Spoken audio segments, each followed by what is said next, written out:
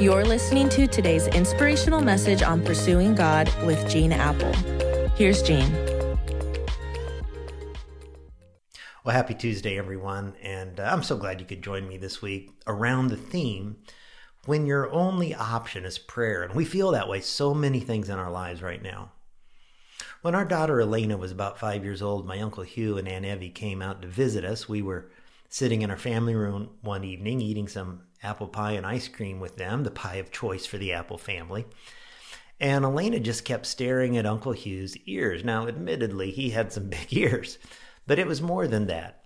Now, I don't think she'd ever seen anyone with hearing aids before, and she looked puzzled by that. And she crawled up on my lap and she whispered, "Daddy, how come Uncle Hugh has bubble gum in his ears?" She thought his hearing aids were bubble gum.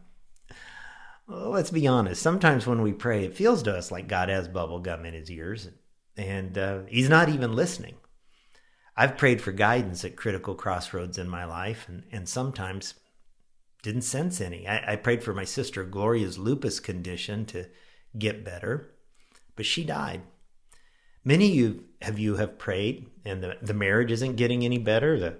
The cancer's not disappearing. The consuming desire for alcohol or drugs is not going away. You know, after giving his disciples a model on how to pray, or what we know as the Lord's Prayer, Jesus told them a story. It's a story about a friend who had a friend who had a friend. It's found in Luke chapter 11. And the story begins when friend number one has an unexpected problem. An out-of-town guest, we'll call friend number two, shows up unexpectedly at his front door at midnight. The unexpected guest is hungry. He's been traveling. He wants something to eat, but the guy has no food in the house to give him. So in an attempt to be a good host, he sneaks out, goes next door to friend number three's house, to a neighbor's house, to ask for some food. But it's midnight, and friend number three doesn't want to get up, doesn't want to wake up the rest of his family by stirring around the house.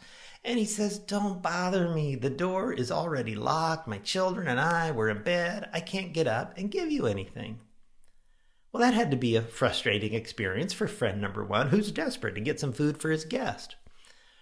And I think anyone who's ever been frustrated by prayer can identify with that, because at one time or another, we've all been disappointed prayers who felt like God had bubble gum in his ears. And I just want to hit pause on that story here and share with you some of the things I've learned about prayer over the years. Sometimes we're disappointed by prayer because we just ask for the wrong things. Someone said God answers prayer in 4 ways. Yes, no, wait, and you got to be kidding me. You know, a loving parent is not going to give their 4-year-old ice cream and candy bars for dinner every night and then cotton candy for dessert. Why? Because you love your 4-year-old. The 4-year-old asked for the wrong things. Sometimes we're just disappointed by prayer because we do that. We ask for the wrong things. Sometimes we ask with wrong motives. James put it this way in James chapter 4, and even when you do ask, you don't get it because your whole motive is wrong. You want only what will give you pleasure. Third, sometimes we ask with the wrong timing. We ask for the right thing, but with the wrong timing.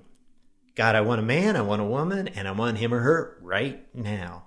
I mean, at least it would be nice if we could be married and settled by 4th of July. But God's timing is different than ours, and he prepares us and he matures us for the right time. Some of you have given up on prayer because you asked and you didn't get your answer, and now you think, well, no use asking again. God's going to do what God's going to do anyway. He's already made up his mind. That's like saying, my dad told me I couldn't drive the car. His mind is made up, so I'm never going to ask him again. Well, he might have said that when you were 14 years old, but now that you're 37, you might want to ask him again so that you can get your license. Sometimes we're disappointed because we ask for the wrong things, or with the wrong motives, or with the wrong timing. But don't give up.